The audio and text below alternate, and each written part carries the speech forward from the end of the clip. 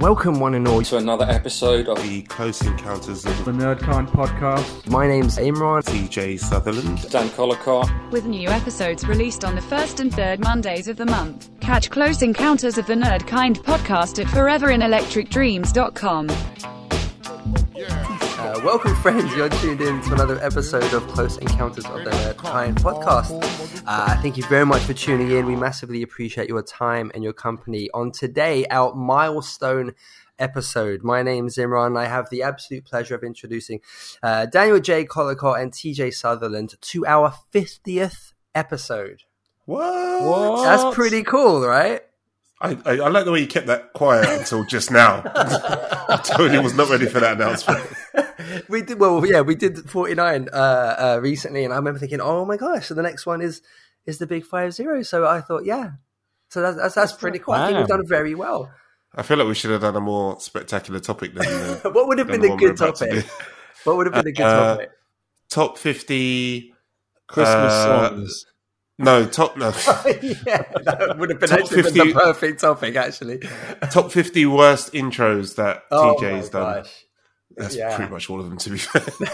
There's just too many. Top 50 car crash intros. Yeah, I think out of the 50, we've got a good 7 or 8 good episodes. So I think we should be. I think we should be proud. I'm going to retire. Damn. The episodes are fine. It's just the intros that I crash and burn on. You've switched it around though, because you've had the cool names now that you're kind of doing for intros. Yeah, that's right. I had some fucking utter absolute shockers in the early days. Some clever editing by Imran has saved my behind more than once. So. Well, I guess from me to you both, certainly, I've massively enjoying doing these. So I think 50 is really noteworthy. So I'm going to applaud us and say I think we've done a reasonably good job. So hopefully. Great pep talk there, Coach. Yeah. Thanks for that. We almost did it okay. It was adequate. Adequate. We're on the good C-. There's real room for improvement, but it's not disaster. Wow. I'm joking. Do you want to get this train moving? Because you're depressing. Actually, yeah. Me now. Let's just not waste time and just turn it off now. It will be another. No, this will be a good episode. I'm enthused about this episode. Today kind of sees us explore our kind of personal connections to genre fiction and the source material of which it comes from. So we're kind of running the gamut. It's going to be a quite a broad and all-encompassing episode where we're going to probably start off just with some small, minuscule, annoying things when we have the complete protection of the rules of the podcast, so we can be as annoyed by minuscule kind of changes that I don't know, Michael Bay may have made in his kind of reinventions of Transformers or Ninja Turtles. Speak his name. He was going to come up. I'm sure it was. But we're going to kind of move from there on to sort of more broader topics, kind of reflecting more social issues about recasting of race, gender, sexuality, and just kind of looking at the sort of sometimes the extreme reactions that there have been to certain things, like in the Marvel universe or Ghostbusters and things like that. So it is quite a broad topic, but I think there's lots of fun to be had with it as well. So I'm very intrigued to go to Tej first. Because Tej is the he's the diehard, the comic book enthusiast amongst the three of us. And I was worried where you're going there.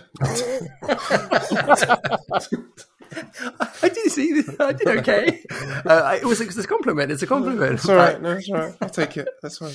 But you're incredibly well versed within kind of I guess history of characters, and particularly within comic book realms and Marvel and DC, etc., etc. So I suppose you would go into kind of any of those types of movies with a very clear indication of who the character is in most cases, or what you would want from said character. So you probably list a whole bunch of things that changes within on-screen versions of the characters that Dan and I, well, not to speak on Dan's behalf, but that the casual watcher would completely miss. So when you kind of go into something like that, are you being very, very kind of strict? Are you a stickler for source material and like, no, that character shouldn't have done that and that character should be like this, etc., etc.?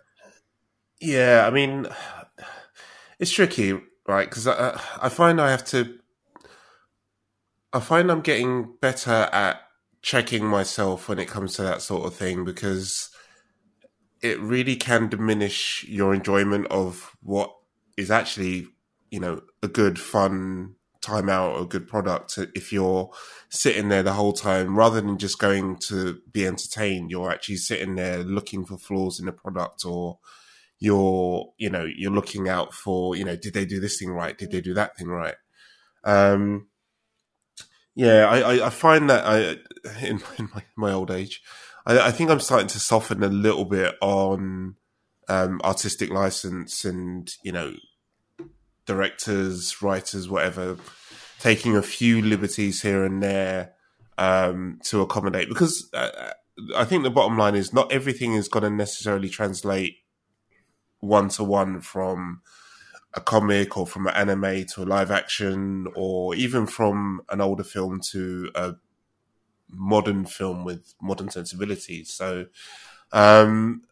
it's tough. I think a lot of it is also emotionally driven as well, depending on how much you are a lover of the source material of something. So, as an example, Cowboy Bebop, the live version adaptation, came out on Netflix recently, and both yourself and Dan, I'm not sure if Dan, I think you said you may have seen a couple of episodes of the anime, but obviously that was adapted from an anime to a live action show. And I know a lot of, because the anime has a real strong cult following, people that are diehard Cowboy Bebop fans and loved it. It's an amazing show. 100% go check it out if you've got any sort of interest in anime at all. But a lot of the fans didn't even give it a chance out of the block. Before they even saw a trailer or any sort of images, they were like, "No, why are they doing this? Why are they touching that? It's horrible, bad idea, yada yada yada." And to be fair, anime has got a really poor history of being translated to live action shows.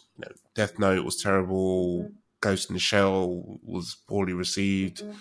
There's a long list of things that didn't quite work. So I can understand why people are hesitant to get on board with stuff, or even give this stuff a chance. But yeah, I mean, for me personally, I am trying to give things the benefit of the doubt and give things a chance, because every director, every writer is going to have their own interpretation, and I try my best to give things a chance. I mean, there's a few things that I'll take exception to. If they, swear to God, if they ever do a remake of Big Trouble in Little China, I'm going to go and kill some people. People are going to be getting kneecapped, I swear to God.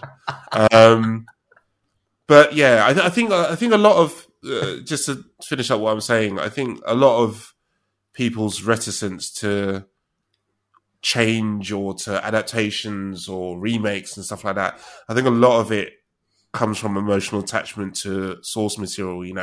You have that nostalgic love for something that you saw as a kid or whatever it is, and people are reticent to let it go or to give it up to a new generation of fans, or to give it up to a new writer or a new take on it. And is that a good thing or not? I don't know. It can be quite unhealthy. It can shut things down and give potentially fun projects a bad rep before they even get a chance to get out of the gate. So yeah. It's funny that with something that when they announce a new project, that people react like it means it's replacing the old one, and the old one ceases to exist.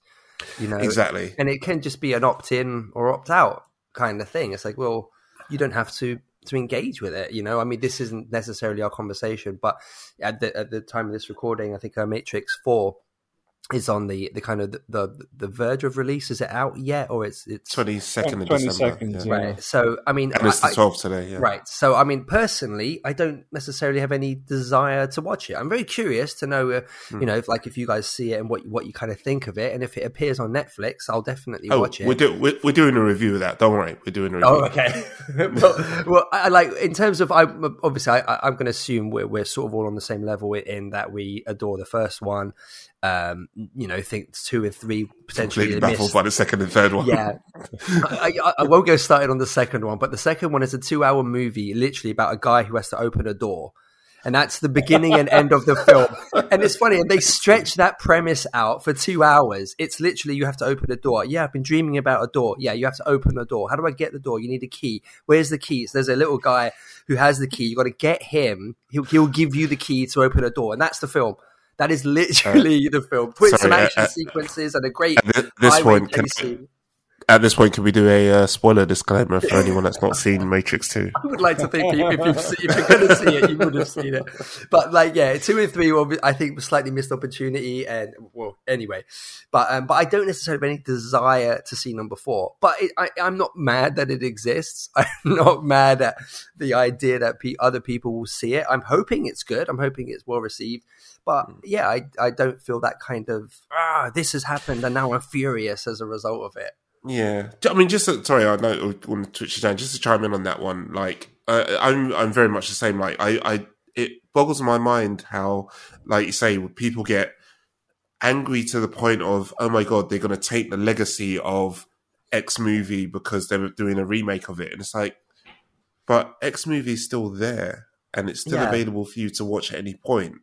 That nothing about that original movie or, you know, whatever, or your love for that movie has changed. There's just this new thing that you can either get involved with or you can just pretend it doesn't exist, and it doesn't change your love of the original source or first or whatever it is, movie or content that was there before. So that always makes me laugh when people get heads up to the point where, oh my god, they're going to ruin X franchise, because it's like, well, no, the originals are there for you. So I don't know. Dan, where are you at with the notion of your connection to kind of the source material and people's, or the creative license to veer away from it, or to kind of maintain the rules as established from the past? Oh, I mean, it's difficult because it depends on how you feel about the source material. Because I remember seeing Constantine with Keanu Reeves, and at that point I hadn't read Hellblazer, and I saw that film, I enjoyed it, I thought it was a great film, and then I remember reading a lot of the kind of critical appraisals and a lot of hatred towards the film, and I was like, I don't really understand that. And then I kind of read Hellblazer and I was like, okay, kind of, I get it now. I see why it got the reaction it did, but it feels difficult because in my childhood, I remember that the starting point of this was George Lucas, who decided that regardless of the fact no one had ever particularly criticised the original Star Wars trilogy, there was no one saying, oh, wouldn't it just be better if we shoved some Jawas in the background there and put that there and put some weird CGI there and made it look more modern? But he just decided that it was almost every couple of years he was going to tinker with it and change this and change that and add this and add that. And it got to the point... I think that's a problem with creatives, isn't it? It's creatives always do that sort of stuff. It's like, oh, let me just do this little thing here or do this little thing there, and they will continue to tinker with things until the cows come home if they're not reined in. Exactly, and with that, you can't actually get the original cinema editions. They don't exist. The very first cut of the original trilogy isn't available, and I just find that incredible. Handshot first.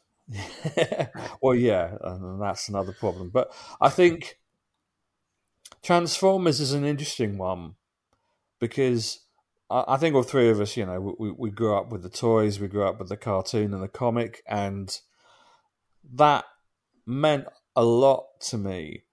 And the moment I saw the way Michael Bay had designed the Transformers, the look and the feel and the transformations, and he just went off on his own tangent, his own thing, which was just completely so far removed from what the original the original animated film and the original cartoons and comics looked like. And I always found that a really strange decision. And the issue with that was I went to see the film, the first one, at the cinema, and I kind of realised that everything about the design and the kind of creative choices he'd made in terms of the look and feel didn't really matter. It was just the fact that the films themselves are straight garbage. And that I kind of got to a place where I'm like, you know what, I don't actually mind what the actual, the design, the CGI, especially when they did Bumblebee. I kind of thought, they made some effort to be a bit more reverence to the fans in the kind of G1 design. So I made peace with it. But the problem with those films were they're just not very good. And it's the same with Michael Bay and the Turtle films. Essentially, I know I don't know about... Did he do the second batch of Turtle films? Yeah. Yeah, right. Yeah, so he did the recent ones. The weird humanoid turtles.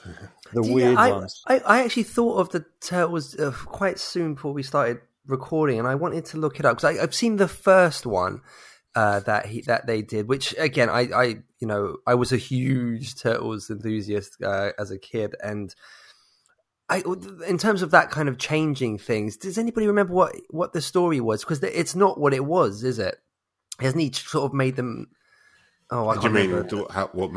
Like their sort of origin story about how they became turtles. Hasn't the new film has changed it? Yeah, I should have looked it up beforehand. They were April O'Neil's pet turtles from when she was a kid. Okay, which is another kind of leap of logic, which is just weird. Yeah, that's what it was. Yeah.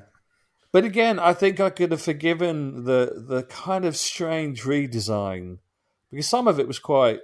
It was okay in terms of you could see what he was trying to do, and it didn't offend me. But they're just not very good films, and I think that's kind of the problem I have is if you are going to change the source material and really kind of show a level of contempt and say this is my take on it, this is my version, I don't care what came before. You've got to do a bloody good job of it. And there's quite a few instances of that where they've made an absolute carve up of it, and you just think, well, okay, so the opportunity you had to win over new fans, because I think that's the biggest argument that when people talk about remakes or sequels that have come 10, 20 years after the originals, there's that argument, it's for a different audience, it's for kids, it's not for... We're adults now, it's for kids, it's not for us. You guys don't get it, yeah. Yeah, and I kind of think, well, yeah, okay, fair enough, the Star Wars prequels were probably, for kids, and a lot of kids loved them, so I do understand that, but yeah, I mean... Just quickly covering off the Cowboy Bebop thing, I had only seen, I think I've seen about 3 episodes of Cowboy Bebop, the anime, and this is going about 10 years ago. So I didn't have any expectations of what it could or should be, and but from day one, I really enjoyed it. I thought it was a great show. The pacing's a bit odd, and some of the sort of the construction or the structure of the whole thing is a bit odd in places. But I thought it was really good. But as you say, TJ, people were attacking it before it had even come out and sniping it, and this was wrong and that's wrong. He doesn't look like that. She shouldn't be like that. And I was like, wow, okay. So even though to me, I thought the actual product was, decent, not the best thing in the, it won't blow anyone's minds, but I thought they did a good job of it by kind of Netflix standards. But yeah, and then it got cancelled, and I was just like, "Are you kidding me?"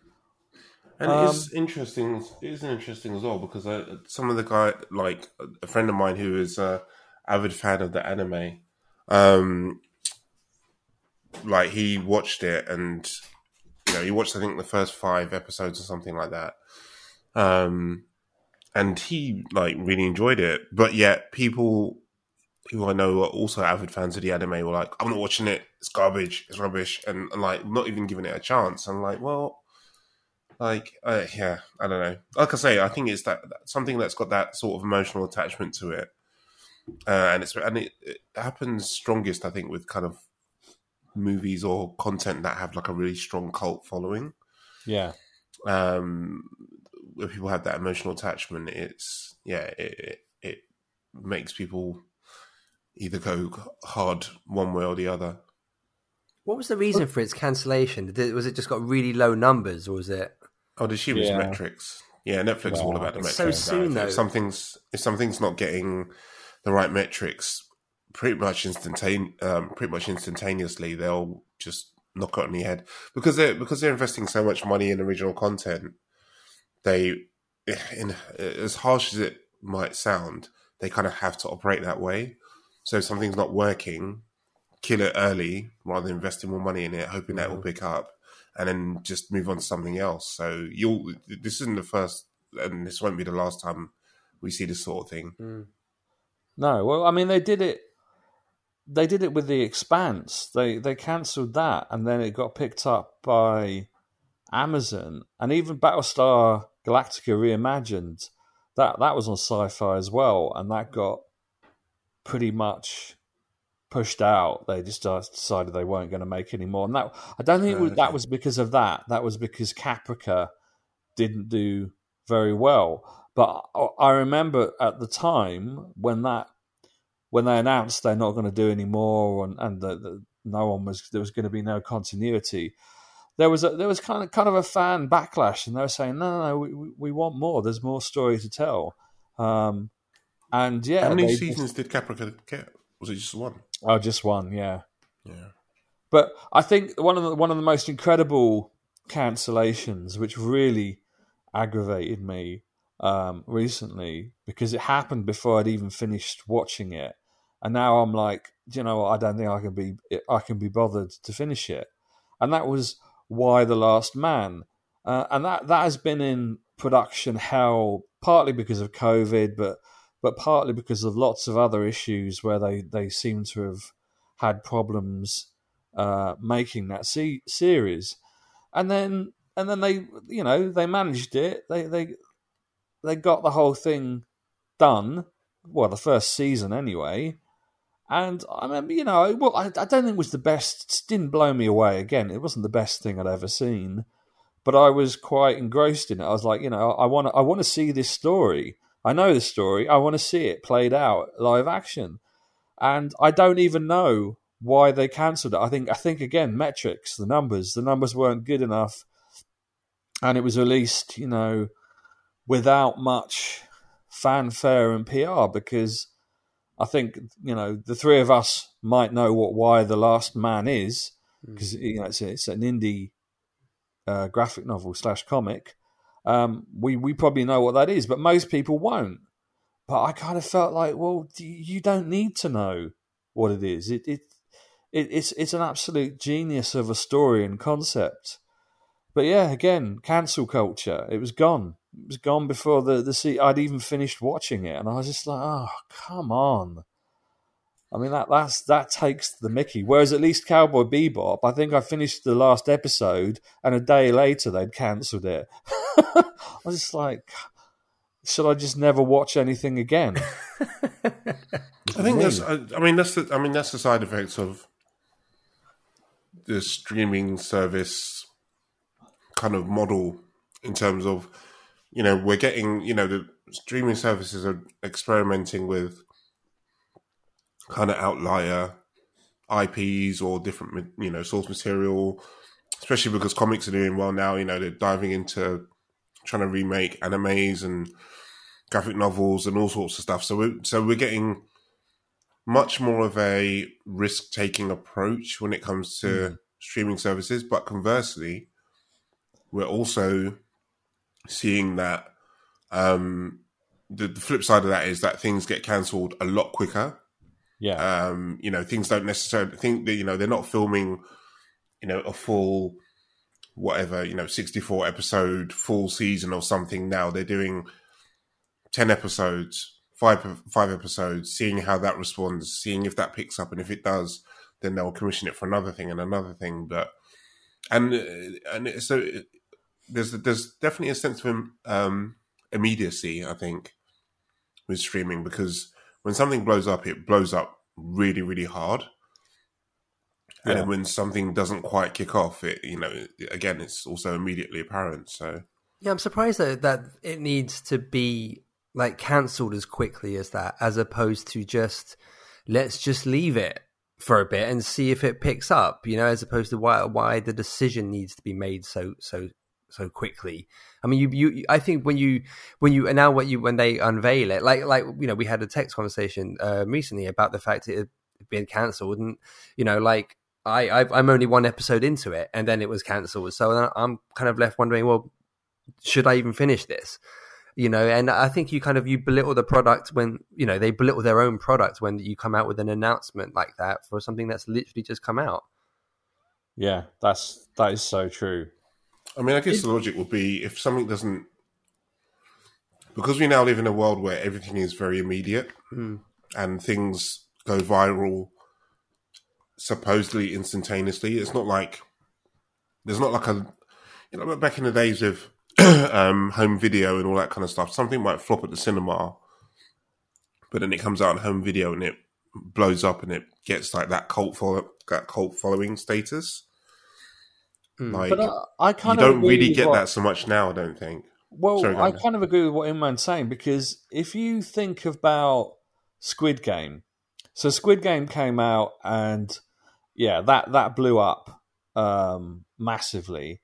And then what it meant was there were shows like, I think it's Alice in Borderland, which has a similar kind of premise. Yeah. That immediately kind of got a booster. Yeah. Because everyone was looking for things similar to Squid Game. So I kind of think, I get exactly what you're saying, but there are ways... can be slow burners, yeah. Yeah. And even so, it's like, well, why do you have to commit? Like, when something's not even finished airing, in terms of Cowboy Bebop, I mean, literally, I think it got cancelled. I'm trying to think when it aired, when it was available. It can't have been more than a month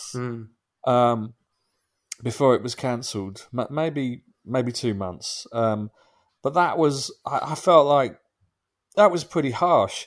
And I don't know if either of you have seen, I'm going to call it Jupiter Ascending. Is that the right name? Yeah, that sounds familiar. Yeah, that sounds vehicle. Familiar. Because Netflix did this massive kind of comic IP deal, didn't they, with the guy who did Kick-Ass? Is it Mark Miller? Is that right? TJ, help me. I'm going to say yes. I hope no one else corrects me. I think that's him, and obviously, it was almost the equivalent. I can't even speak.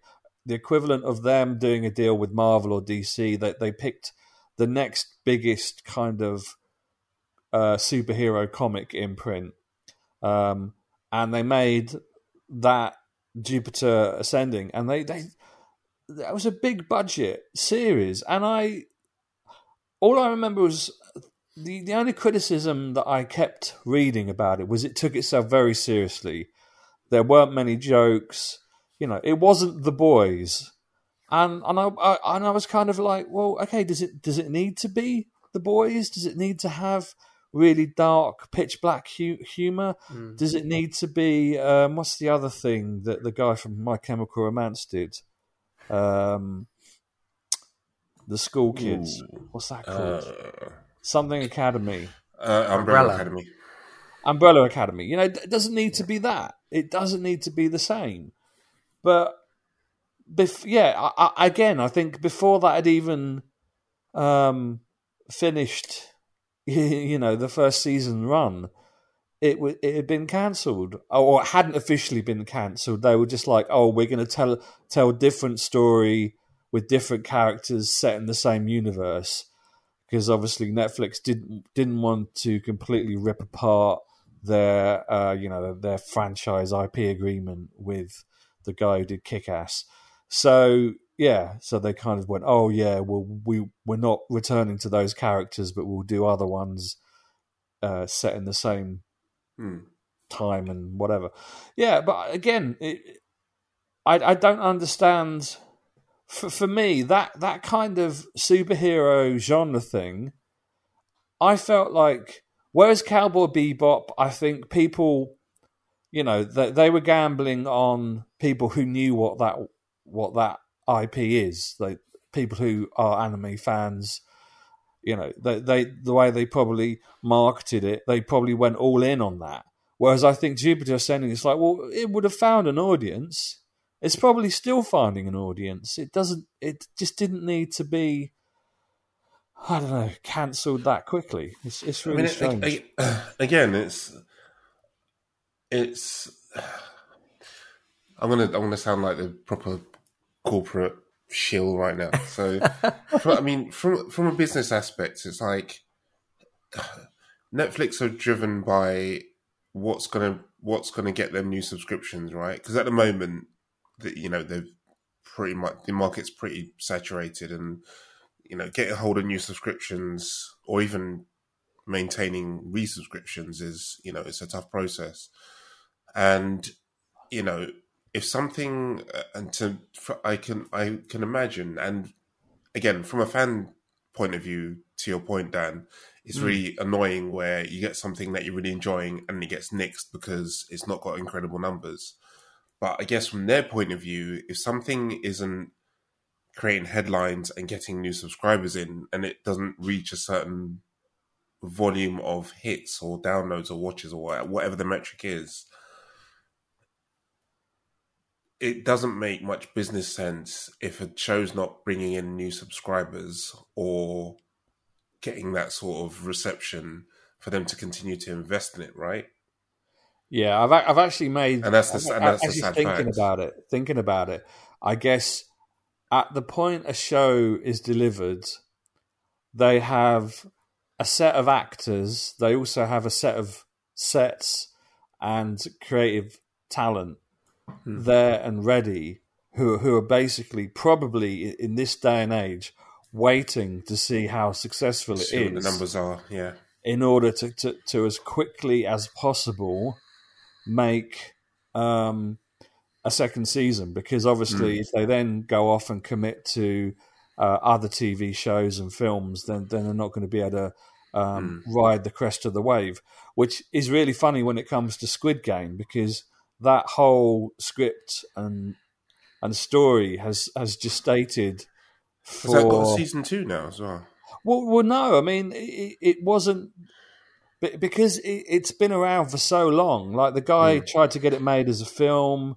He's pushed it through various different studios and got no luck. I think it's been since 2014, or at least, it's been around that long. So there was no anticipation, I think, that it was going to do as well as it did. And I'm sure they're pressuring him now, and they're giving him a massive creative writing team to do the second one, but he hadn't written it. There was no second season ready to go, and even when it was blowing up, he hadn't made any plans to do it. So that was almost like the opposite end of the spectrum. It's like, well, they didn't expect it to do what it did. And that's something I always find funny, where like something blows up, you had no plans. It tells a story. That's a story. Boom, done.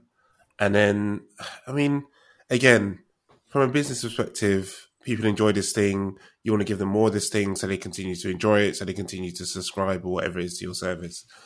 But from a creative standpoint, it's like you're now just, and I guess this goes into, well, actually Lost suffered from different issues, but, you know, you've created this thing and it's done really well.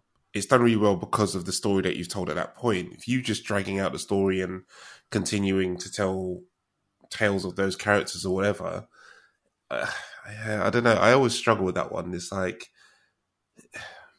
if you're just dragging on the story because people enjoyed it, surely you're just going to burn through whatever goodness that you had for the original. I don't know.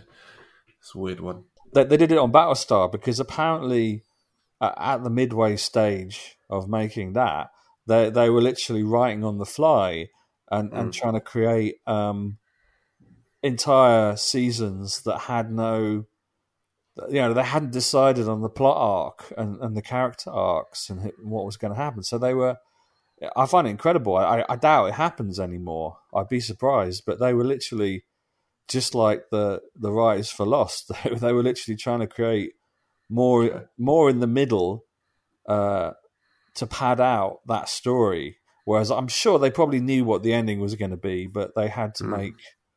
Yeah, sorry, Imran. No, I was going to agree. I think that was, as I understood it, the case with Lost. But I don't know. It feels like in this sort of day and age, there seems to be more respect for the notion of a complete story. You know, like I'm sure with Squid Game, I'm very sure, as you've said, I didn't know the history of it, but I imagine that there would now be like, we have to revisit this in some capacity. And it's I suppose it's crazy for it to be left, without an attempt to kind of capitalize upon it. But if you're starting from scratch, then it's going to be very difficult to kind of catch up in time, isn't it? But it's difficult. So, Imran, a question to you, because we've discussed this many times before, but the female adaptation of Ghostbusters, did you, when you heard that was going to be made, before you saw it, what were your instant feelings, your unedited response to that? Man, fuck those. No, oh wow. So yes, Ghostbusters was going to form quite I imagine a big part of this kind of conversation, because obviously we're in the wake of Afterlife now, which as a setup for Ghostbusters, Dan, I absolutely will answer your question, but there was just something I wanted to cite about just sort of about each of the Ghostbusters. It was an article in Politico where they had talked about the kind of the political environments that the Ghostbusters movies tend to find themselves in upon release. And it's this really kind of interesting assessment of like the 1984 version, the 1984 original, kind of being dubbed a very conservative movie, apparently. And it was sort of, it's been surmised as having this, itself rooted in like entrepreneurship and the merits of deregulation in a Reagan era US. They talked about, I know if anyone knows what that means, I'd love for you to explain it. But in the 2016 version, the Paul Feig all female cast, they talked about the response to that movie being a very kind of noxious flashpoint in the early Trump era culture wars. And then in 2021, which I think is a fair assessment of it. And in 2021 with Afterlife, they kind of go the opposite way, and they kind of talk about that movie being a reflection of a US culture where creature comforts and political deadlock rob us of our ability to imagine or realize anything truly new. So it's a summation. Yeah, it's a summation of Afterlife being lazy because it harks so so strongly back to the original. And I thought, well, that's you can't call it lazy, because only 5 years ago, when they went the opposite way, it got, savaged. So it's an unfair criticism. But I thought the assessment of Ghostbusters within political climates, I thought was quite an interesting kind of thing. Wow, it's interesting actually. Sorry, and I know you're about to. I'm going to throw another thing in here. So which was the Brandon Routh Superman. Right. Which was seen as quite a heavy nostalgia fest, to the point of being so fault, maybe, some might have said. Yeah. Yeah. What, again, like, because I really loved Ghostbusters Afterlife, and it ticked all the right boxes for me, but I wasn't a fan of what they did with that Superman movie. And thinking, and this is literally just occurred to me now, thinking about how both films had a lot of nods to the source material and, really kind of tugged on the nostalgia heartstrings and all that kind of stuff. But for some reason, one of them worked for me where the other one didn't. Well, the Superman one, I mean, again, sorry, Dan, I absolutely will answer your question. I will go back to Ghostbusters in a moment. But just as a sidebar about the Superman, the thing that bugged me the most about that film was it was the first time I had encountered a big studio movie basically saying, right, so there's Superman 1, 2, 3, 4. Forget 3, 4. This is now the 3. So just forget those 2. And it's like 1, 2 as you remember it. And now it's this one. So is this 2.5? No, it's kind of a new 3 because 3 and 4 that doesn't exist anymore. Right. I don't understand what's happening. So that was the biggest gripe. Was that a tagline? Yeah, they fit that all on the post. But that was the biggest gripe I had in that film. I'm just so confused. I've never encountered a film where it's just, let's just plant something right in the middle of an existing series and it's going to continue. Like, just reboot it, go from scratch. But I didn't think it was a good film in general. He was nothing more than like a glorified weightlifter in it. There was a problem, he'd pick it up and throw it. I didn't, and that was Lex Luthor's plan just to build a kryptonite island. What do you do with it? The army can still invade you. It made no sense. It stops one man, but it doesn't stop an army from arresting you. It was weird. But yeah, that's my gripe with that Superman movie. But Dan, what did you think about the Superman movie? I can't really, I didn't have that level of kind of thought process when I watched it. I just remember it being very boring. It was basically a love story, and I think in an era where I think at that point there were X-Men films that I love the X-Men films. And maybe Iron Man had come out. I don't know. Maybe not. But I think things were starting to change. And this film, from a nostalgia point of view, it was kind of okay. I think there's one sequence where he rescues the plane that was quite good. Yes, that was fantastic. Yeah. So I think it kind of, I didn't hate it. And I was quite prepared to see more of those characters, and I thought there would be a follow-up film that would be a lot more interesting. But yeah, I completely hold my hand up. I didn't really understand at the time I went to see it that they had jettisoned the was it 3, 4, and 5, or was it 3, 4, 3, 4? Nuclear Man 4. I mean, if you're going to jettison anything in your life, that's a movie you want to jettison. That was some hot garbage, man. Wow. It wasn't pleasant, number 4. It was on TV the other day as well. I watched about 30 seconds of it and went, nah. Who commissions that? That's so funny. Yeah, it was like ITV 8 or whatever it was. But they did the same thing with Terminator franchise. Yes, we spoke about that. That's had so many reboots and retcons and all the rest of it. But that's a messed up franchise. It is messed up. I mean, it's almost as bad as Aliens franchise, or Predator. But in this case, or both. Yeah, or both. In the case of that one, they kind of made they brought everyone back. Yeah, they brought everyone back that counted to make this movie, which they said ignore everything else that's happened, which was at least 4 films, I think. Ignore those 4 films, pretend they didn't happen, and this is Terminator 3.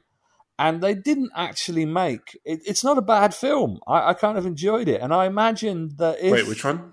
This Terminator 3. Oh, Is that the one What's it called? with the girl Terminator? No, That's the original this 3. That's the original. This was you see? the new one. I've already See how complicated it is? I've already forgotten the name of it because there's so many. But this is the one basically where they brought back the original Sarah Connor. Oh yeah. Oh, that was. Oh, so that is the. Oh, sorry, that's the official. That's the James Cameron number 3, right? Yeah. Exactly. Yeah. Okay, gotcha. And- right, yeah. I like that film. And to be fair, if they'd brought that film out, even sort of 5 years or even 10 years after the second, it would have probably been okay. But it was really strange because obviously this was pre-COVID, and just no one cared. No one went to see it. Shame, it was a good movie. Yeah, and so, and I think they all looked at each other afterwards and just was like, "Well, this is it. That's that done. There's just no point." So all the people the original people that made that and invested that time and effort, they're not gonna. There's no way you're gonna see the original. Is it Linda? I've forgotten her name. Hamilton. Linda Hamilton come back and do another Terminator. I think she's like, yeah.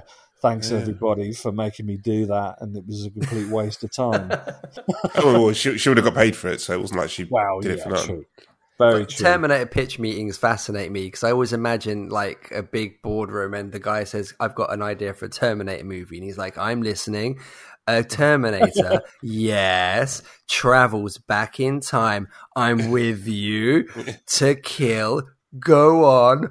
A Connor, here's $100 million. Go make it happen. But you forget the moment they have to sit there and get the drawing board out and say, right. So I was going to say that logic board.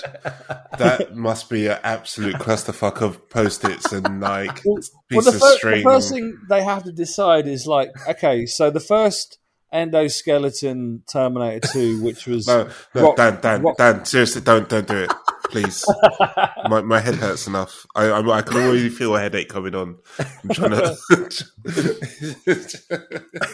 whole. Oh god, horrible. Well, let's go back to. Oh no, go ahead, Dan. Oh no, I was just going to end with a stupid remark that the next one they do is going to be modelled with plasticine. Oh no, it keeps changing shape into amusing kids. Characters morph the Terminator. No. Morph the Terminator. Brilliant. We can't blow it up. Oh god. Sorry, go on. I went there. Well, let's veer back to Ghostbusters for a moment, if we may. Your question about how I felt. I don't know how I felt because there's 2 elements to it. Because there is the infamous Paul Feig tweet that he put out saying, "I'm making a new Ghostbusters film with all women, or I think with funny women," and that was his downfall instantly because he lost everyone at that point, which was very sad to say because that was the beginning of the backlash. But I would have thought as soon as I heard the names of Kristen Wiig and Melissa McCarthy, I would have been sold because I besotted with them. I think they're geniuses, and so I would have been very enthused to see it following their names. But I don't know how. In complete honesty, I'm not entirely sure because it maintains that SNL thing, from the originals from the '84. So I thought that was kind of a nice kind of still it sort of tried to sort of. It was just a nice whether it was a coincidence or. By design, you're kind of going in the same kind of comedy route, even though they're very different movies, of course.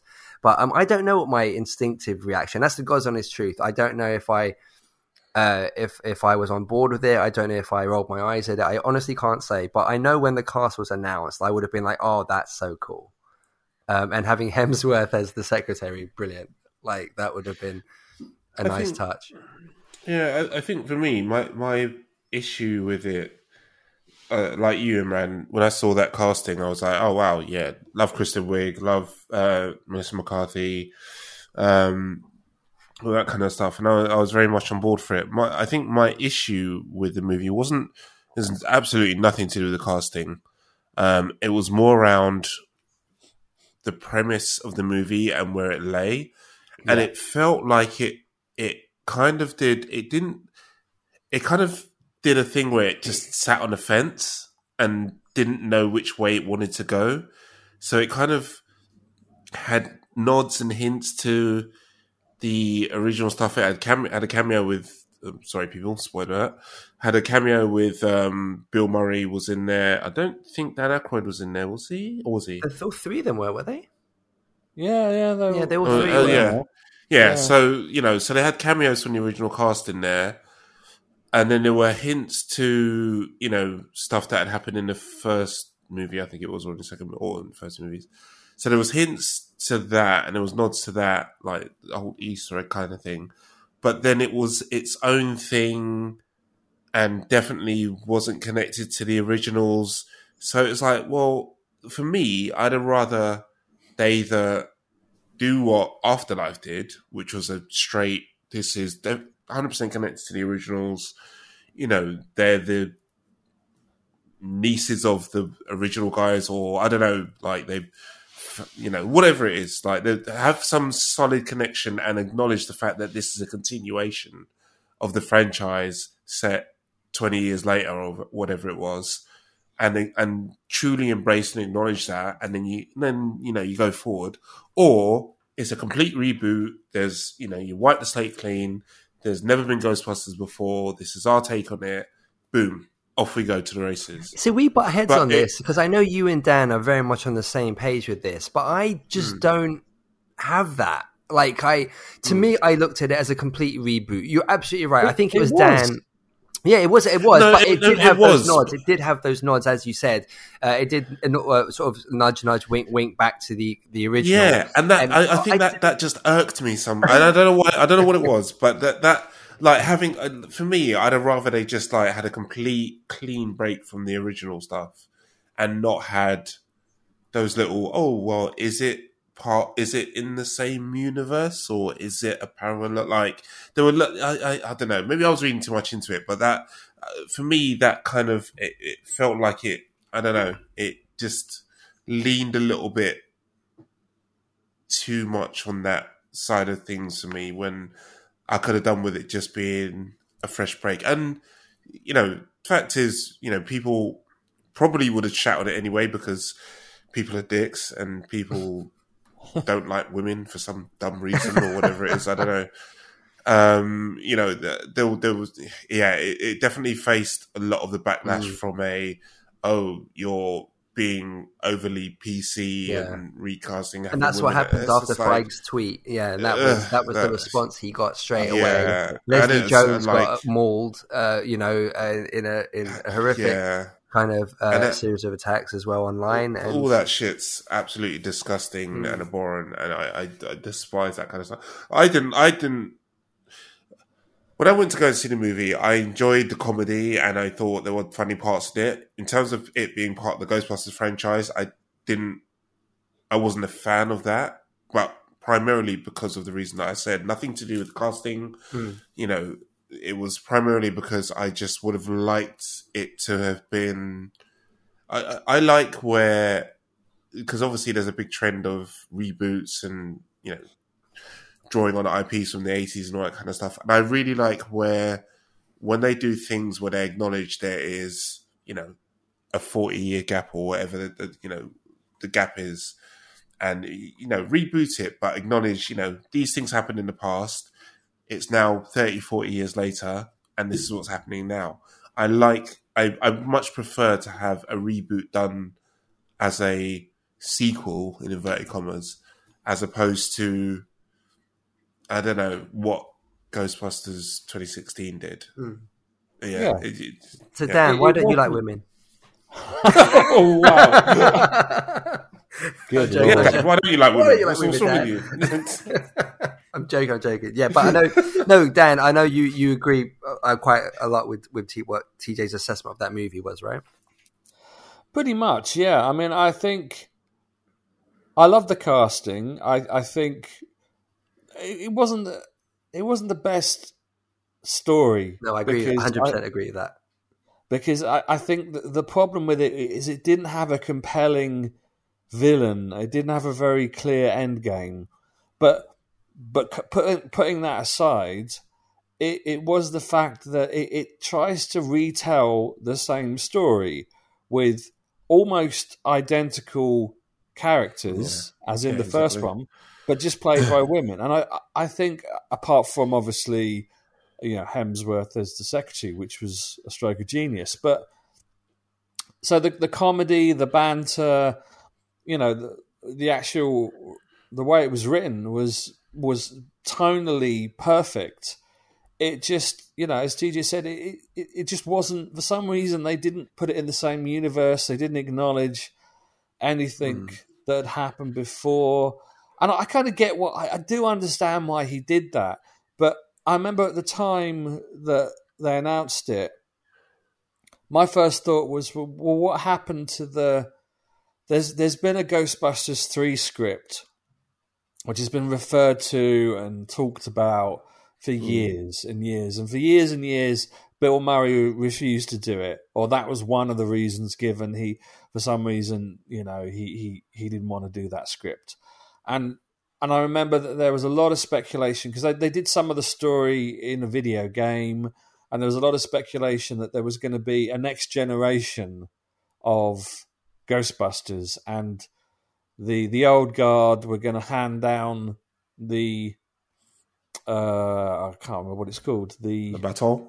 I was going to say baton, but the proton pack. There you go, the proton pack to the next generation, and it was going to then spark its own story. Something that I think can work, but they didn't do that. They kind of almost, I think half the film was telling the exact same story again from a slightly different angle, from different characters, and knowing that they hadn't finished telling this story that the original characters and the original writers and producers wanted to tell, it was very difficult to kind of accept that there was this film which had, as you said, a lot of cheeky nods to the past, to the past films, very knowing glances, and you kind of felt like it was paying some kind of reverence to those films, which is fine. But ultimately, I think they didn't need to go all in on the women thing. I think that was always going to be quite jarring, as if they were trying to make a point and say, why does it have to be all women? Why can't it be 50-50 or the majority are women, but involved, somehow at some point in the story, they realize what they're doing alerts the original Ghostbusters, and they team up at the end to kill or to take down the bad guy. And there's so many missed opportunities with this, because again, I love Kirsten Stewart. The SNL, Kristen Wiig, you mean? Yeah, Kristen Wiig. Yeah. I love all those actresses, and I think the comedy was fantastic. But even having I think again, spoiler alert, go away if you don't want to hear this. I think Dan Aykroyd was a cab driver. Oh yes, yeah. And Winston, I can't even remember what Winston Zedmore was. He was Leslie Jones's uncle or something, wasn't he? She references him in the movie. He appears at the very end, I think. Yes, yeah.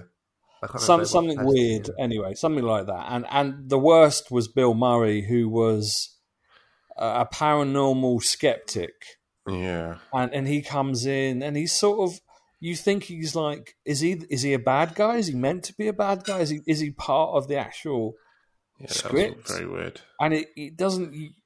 I left the film not knowing what he was supposed to be. What was that? So it just didn't make a lot of sense. So the thing with Ghostbusters is really interesting because I asked this question as Ghostbusters was a huge part of my childhood. I adored the first film. I think I've spoke about my love of Ghostbusters 2 in a really early podcast that we had where we talked about films we love that no one else did, and I talked about going to Ghostbusters the first time I saw a film in the cinema by myself.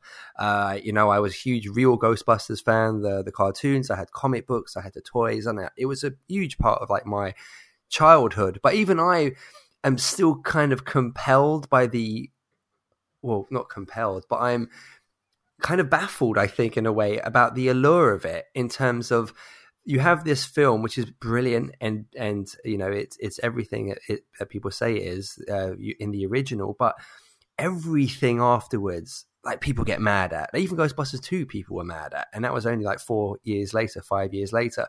But it's kind of an Afterlife has had as quite strong polarizing reviews. But like, what is it with that film that people try to follow it up, but it fails seemingly at every turn? I mean, is there something about its mystique that I'm just completely missing? Well, I was going to actually say, with regards to the 2016 Ghostbusters, like, in a bit of response to what Dan said earlier, I don't have a problem with all of the characters being women at all. It's Dan who's got the problem with women.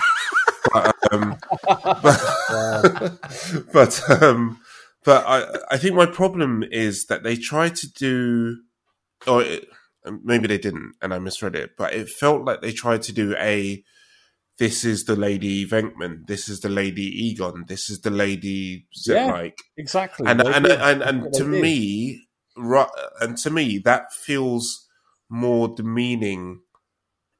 As rather than you just going, hey, we got 4 new guys and they're going to kick ass, they're their own people, they're their own characters, they're all scientists, or they're all whatever it is. Rather than doing, to me, that would have been a lot more impactful and made me go, okay, I actually give a shit, but I want to find out more about these characters. They just did a lady version of what was there before, and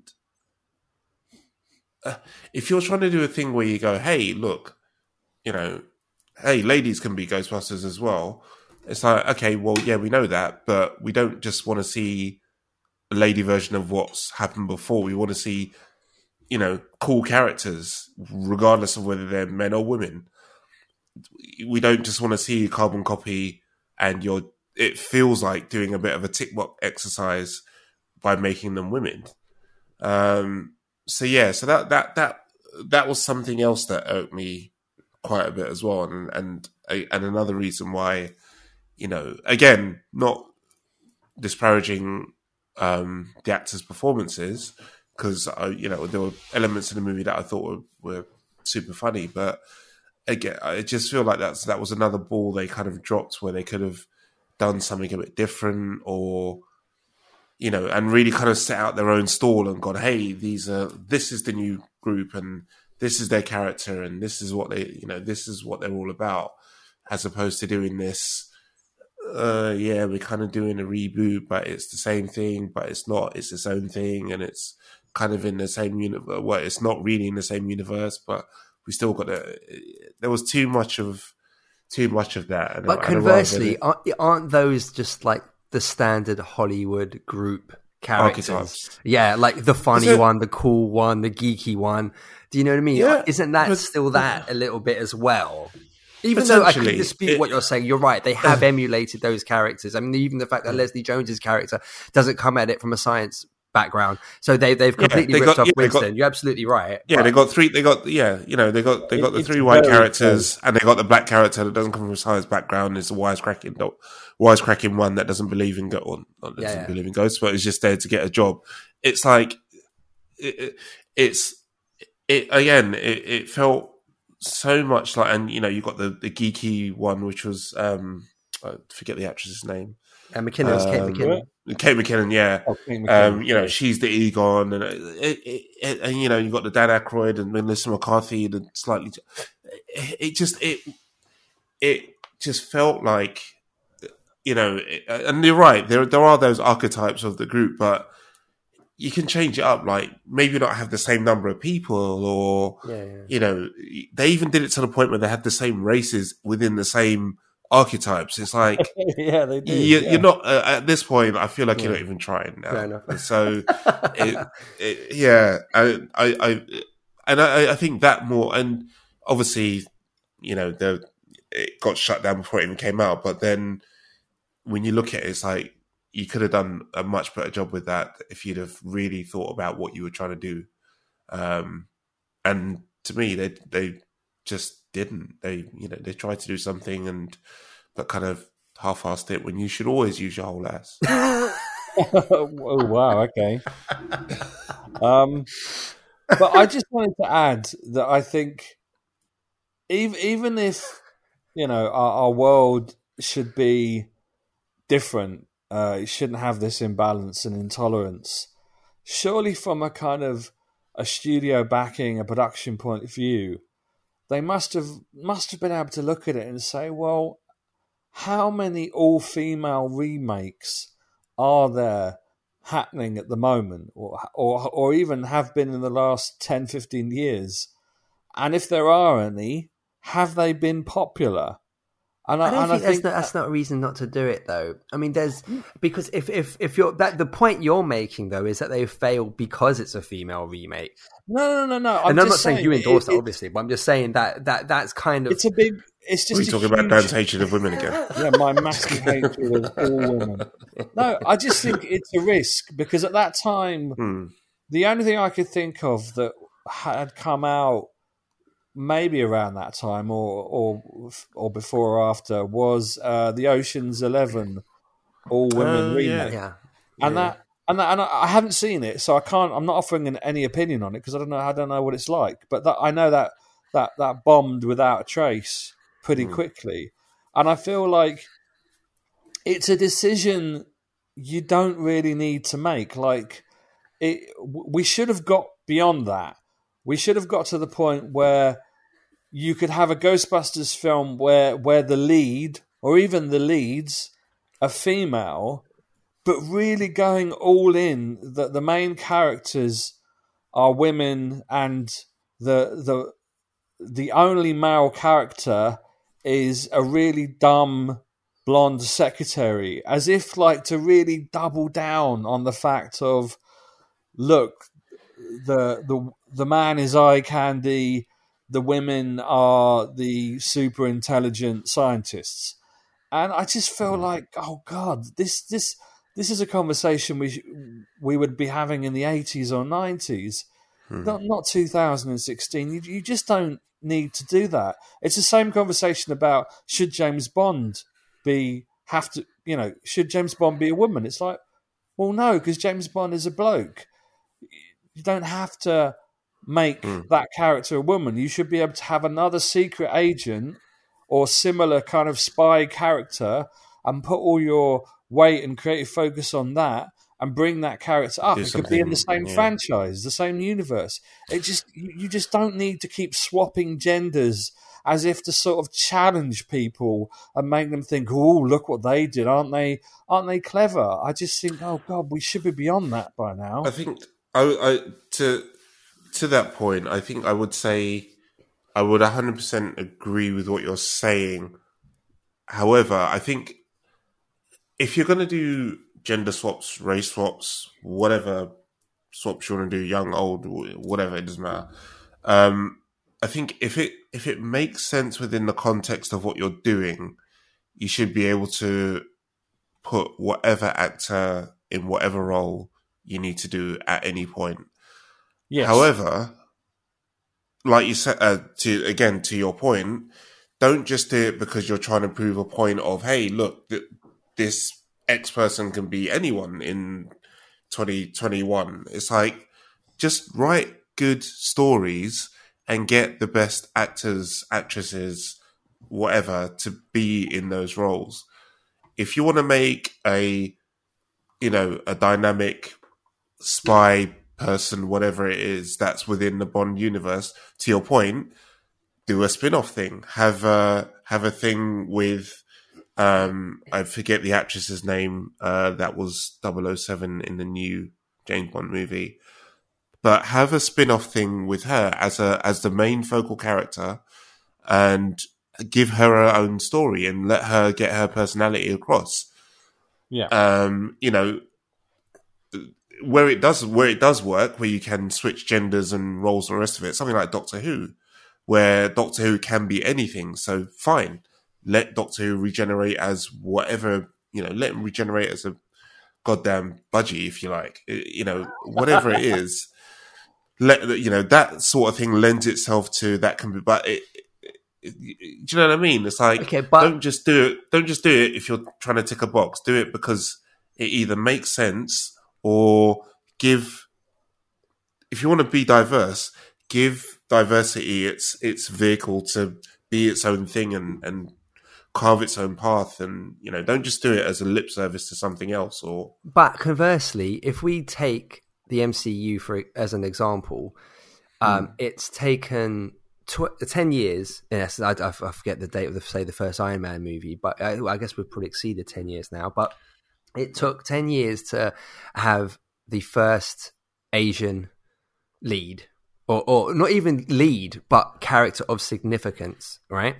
Before that, we had Black Panther, so that would probably 3 years ago, if even that, maybe 2 to 3 years ago, without subbing in certain characters race-wise, as, say, Sam Jackson as Nick Fury, Idris Elba as Heimdall, I forgot her name, MJ, Zendaya. Yeah. Without subbing races in those instances, obviously, as a studio, you're going to want to put out the bigger characters that you can. So yes, you're going to want to have Spider-Man, Iron Man. You want people recognized before you can go deeper into your catalog, right? But that means if you're not going to sub these characters for and swap races, then we're not looking at any level of diversity, really. We're looking at two best friends in Falcon and Rhodey, but we're not looking at much diversity at all. So unless at times, although I agree everything that you've both said, but I think sometimes there are examples where you do have to do it, because otherwise it's just not going to. You know, how else is it going to happen? But the characters the whole cast, is it? It's an individual character, and I think that's fine. Like they could have carried on with the Ghostbusters, and maybe if I don't know if Murray didn't want to do it, they could have recast him as a woman, but rather than a full cast of women. Oh, sure, but in terms of, well, I guess we kind of moved the conversation on, say, from Ghostbusters as such. But I do think, like you were saying about, sometimes it's about, say, ticking boxes and things like that. But I mean, sometimes it has to. You need the grander sweeps of things to almost to try and level up this playing field, really, isn't it? I mean, to get people's heads around. Yeah, seeing. I mean, Captain Marvel, for example. I mean, again, that took 7 years. Nearly 8 years of MCU movies before we had a female lead get her own movie. What I would say, though, is the characters that you named are all very much secondary characters. So your Nick Fury, who are the other ones? Heimdall, MJ. and Zendaya, MJ. They're all very much secondary characters. Sure.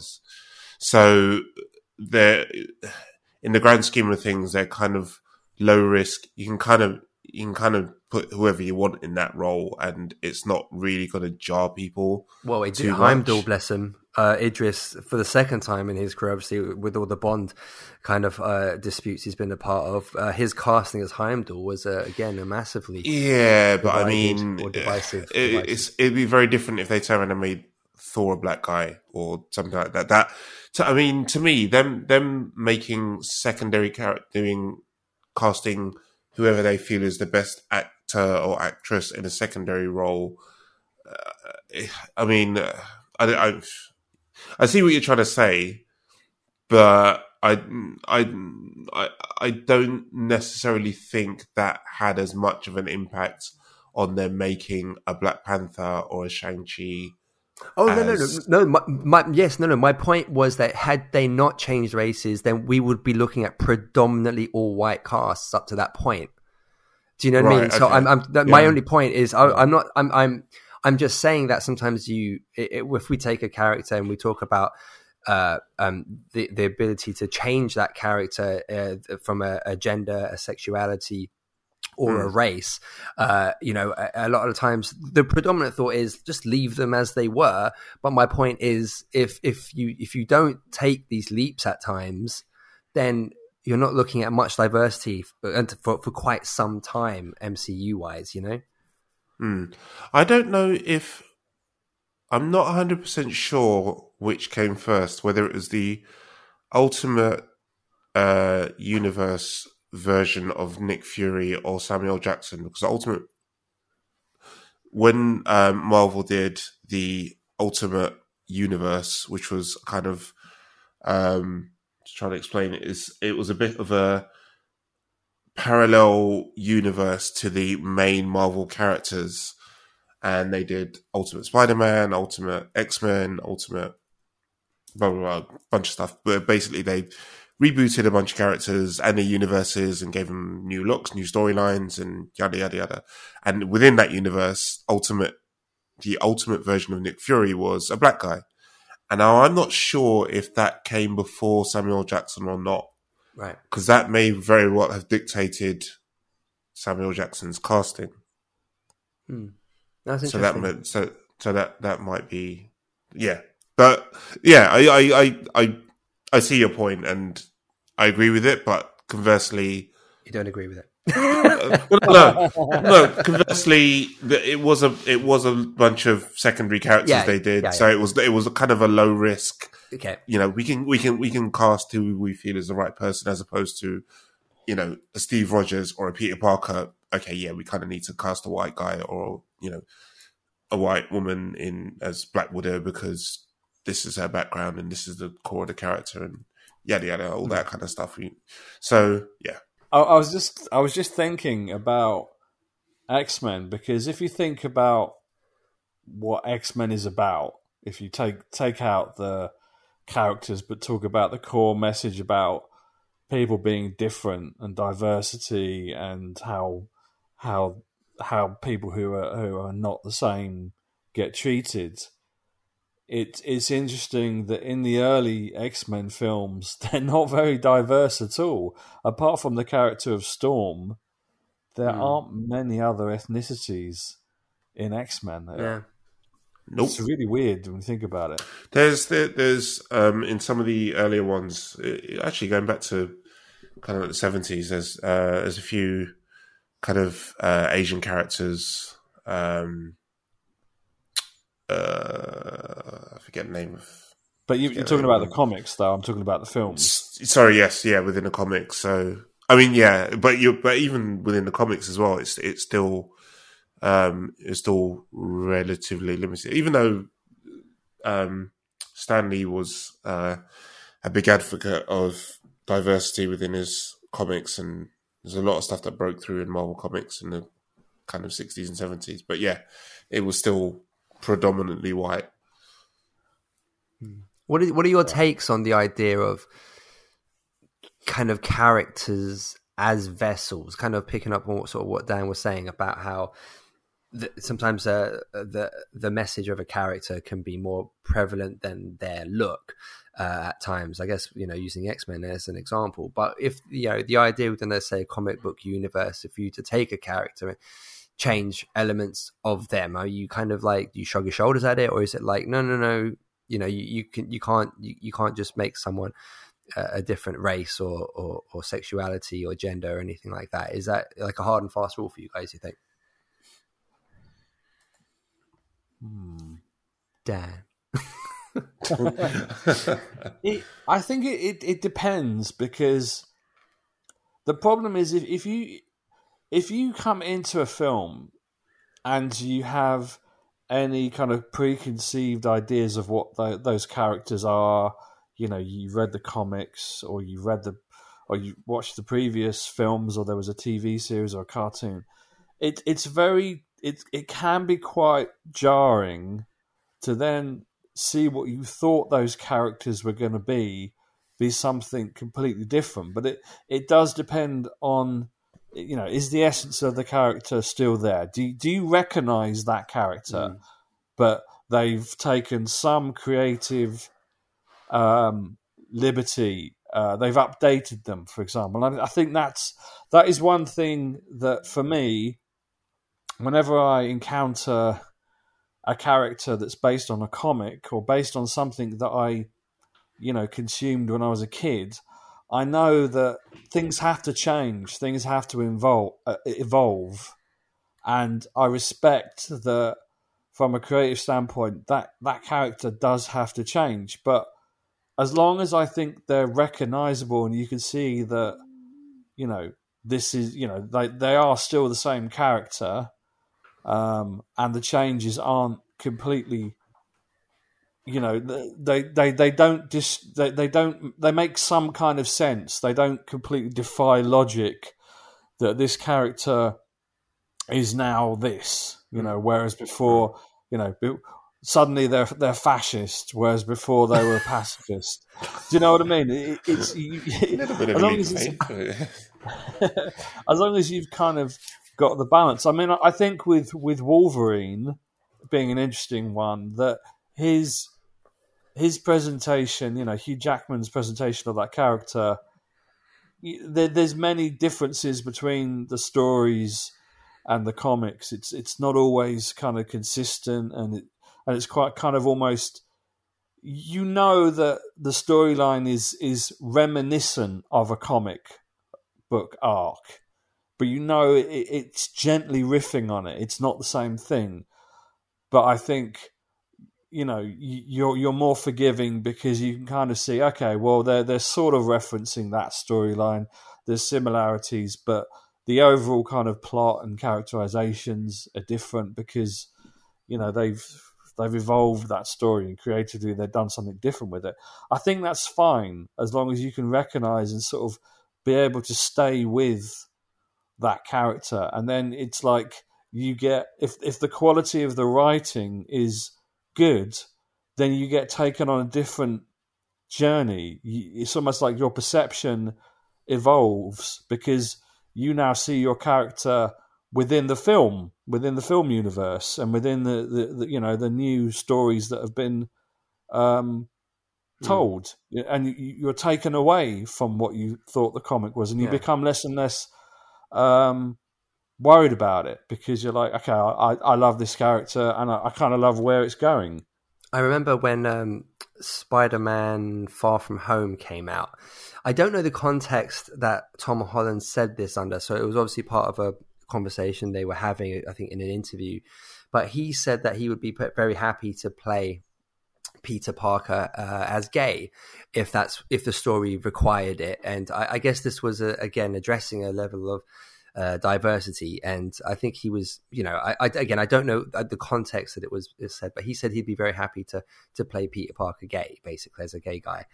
And that was a hugely, as you can imagine, a much talked about divisive thing, where some people were very supportive and other people were like, no, Peter's not gay. And on LBC they had a call in about it. And it was a really fascinating conversation, fascinating series of conversations with people claiming to be sort of comic book loyalists, enthusiasts, kind of calling up and saying, you're changing his story. He has enough angst in his life already, trying to juggle being a superhero and schoolwork. You can't make him gay now as well. It's too much. And one person called up, and this was somewhat of a valid point. And they said, but it's Peter and MJ, that's the love, Mary Jane Watson, that's his lowest lane, so to speak. And that's why they were opposed to the idea of them changing Peter's character to be played as gay. The conversation with the host kind of evolved, and they talked about Bond. and about like the concept of Idris playing Bond, and the caller sort of said, yeah, they would be happy with a black man playing Bond because characters, he looks at them as vessels. And then the presenter said, so on that note, couldn't MJ be played by a man for Spider-Man? And the guy went, oh, like, you totally stumped me. Yeah, I guess if you make MJ a man, thus making Peter gay in the process, you still get the same. Oh, you wouldn't get it. It wouldn't be well received. But I just like that. No, he snookered the guy in his own argument. Yeah, you get. You're absolutely right. Yeah, you get the same story. It's still MJ, but it's not because MJ is such a key. Because MJ is such a pivotal character within the Spider-Man story. If you were going to turn Spider-Man gay, you would conversely have to turn MJ into a man. Yeah. Otherwise, it just wouldn't work, right? Yeah. So I thought that was an interesting kind of counter to his to the argument, but yeah. Sort of I was curious about the point I raised earlier as to whether the comic Black Nick Fury turned up before Samuel Jackson, and Mark Miller is the one responsible for turning Nick Fury, because prior to that he was an old white guy. Guy, and he's quoted as saying, "Sam, as in Samuel Jackson, is famously the coolest man alive. Both myself and artist Brian Hitch just liberally used him without asking any kind of permission. You have to remember this was 2001 when we were putting this together. The idea that this might become a movie seemed preposterous, as Marvel was just climbing out of bankruptcy at the time. And when he eventually met Samuel Jackson later on, after the movie deal had been signed, and he apologized for completely exploiting the actor's image, and asked Samuel Jackson if he was annoyed. And Jackson replied, "Fuck no, man. Thanks for the 9-picture deal." So that kind of worked out well. But yeah, nice. So in that instance, it was, I was just sorting stuff out in my own head. But in that instance, it was the comic version turned up for Samuel Jackson. Wow, brilliant. I'm mindful of time, so I guess my concluding question to you guys is there anything that we haven't discussed that they've done in a film or a TV show, obviously with its roots in either a previous film or TV show or literary roots? Is there anything that you want to cite as a final kind of, why did they change it? Why did they veer away from what was a set thing? Is there anything that we haven't discussed that you guys want to mention? Hand shot first. On the end of that. Oh, no.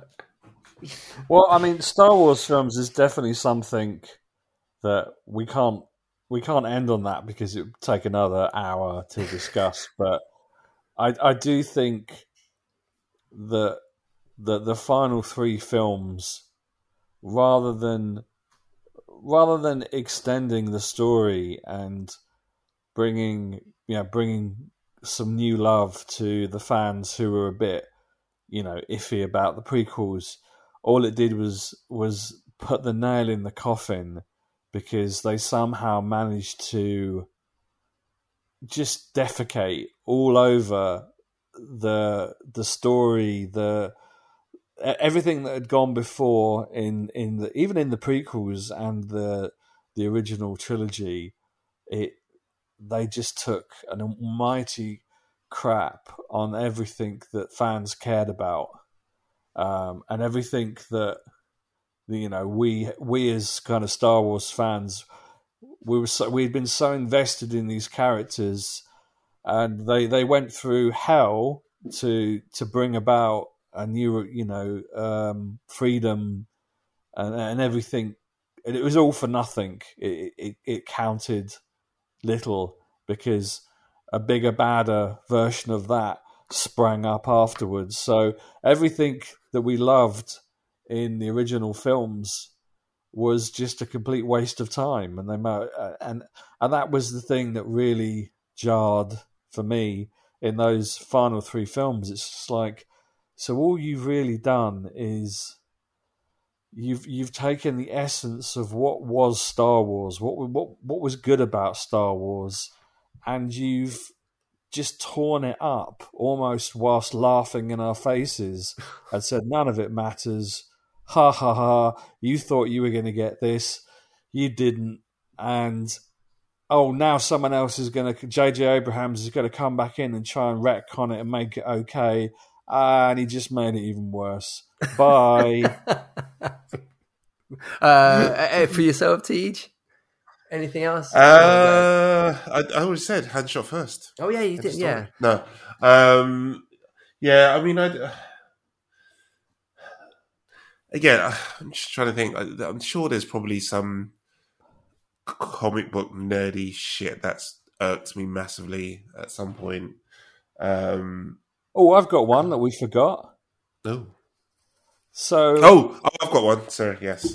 Go on. I was just going to say, I think all three of us enjoyed the original Lord of the Rings trilogy, and then when they revisited it and rather than just doing The Hobbit as kind of like a kind of fun prequel kind of kids film that stretched out into 3 movies, yeah, that it was always intended to be, they did another trilogy where the second and third films were pretty much just like let's just kind of find an excuse to have another big battle. Dollar bill, y'all. Yeah, and it's just like to earn money, and it's just like, what are you doing? You made billions from this. Why would I've forgotten the name of the director? What's his name? Peter Jackson. Peter Jackson. Yeah. I kind of feel like, how did they manage to twist his arm when he must dollar bill, y'all? Yeah, he must have stupid amounts of money. Well, he's been vocal about how opposed he was to it. He regrets the whole thing. Apparently, he was very unhappy about it. So yeah, too late for that. He talks about being kind of coerced into it, and he didn't think they had the material for it, and so yeah, he's on your side. Very quickly for my ones, the end of Watchmen. Oh no. Which pissed me off no end at the time. I've come to peace with it now, but it really, really irked me how they changed that ending. Right. We did a whole hour episode about it as well, didn't we? Yeah. Yeah. That one cut deep. Right. Which is kind of ironic because apart from the ending, the rest of it was fine. Yeah, the guy Schneider almost made a what do you call it? Not frame for frame. What do you call it on a comic book? Panel for panel. There you go. Yeah. Panel for panel. Panel for shot. Yeah, you're right. Version of the film. I know there's some criticisms of some of the characterizations and stuff like that, and a few scenes. But yeah, Schneider actually paid possibly the most reverence to the original material that anyone's ever done anyway, and then he completely ripped up the it sideways at the end. That's the original case of not sticking a landing. Yeah. Another one I very quickly thought of was in X-Men Origins, I think, the first Wolverine movie, first standalone Wolverine movie. Ryan Reynolds' depiction of Deadpool in that, Jesus Christ, that was horrific. And luckily, he rectified it with an outstanding actual Deadpool movie. But when that shit came out, that was rough. Horrendous. And at the time, Deadpool was one of my favourite characters as well. So that one hurt my soul. That was atrocious. But I need to just, because we're talking about Watchmen, the Watchmen TV series is probably the first time. Have you seen it? I have not. I need to watch. I really need to watch it. Okay, well, I won't do any spoilers, but I think for me, it was the first time I watched something that was, and I'm not going to give anything away, but it's kind of, it somehow manages to have continuity and it somehow manages to be in the same universe, And it's whilst good. at the same time introducing new characters and a new storyline, and doesn't need to retcon anything. It just somehow manages to comfortably build on what went before. Sounds a little bit like what they could have done with the Ghostbusters 2016 movie. Oh, there you go. Oh no. Look how I brought that back round full circle. And on that note, that's probably the place to end it, I guess. Thank you both very much. It's super cool episode. I don't know what we've learned. I'll have to sit down and assess it and just see what we've Nothing, what we've as learned. usual. Yeah, as usual. Yeah. Thank you very much all for tuning in. You can find us at foreverintheelectricdreams.com, and we'll be back fairly soon with episode 51. That's something to look forward to. So from myself, Dan Collicott and TJ Sutherland, thank you very much for tuning in, and until next time, my friends, bye-bye. Bye-bye. Bye.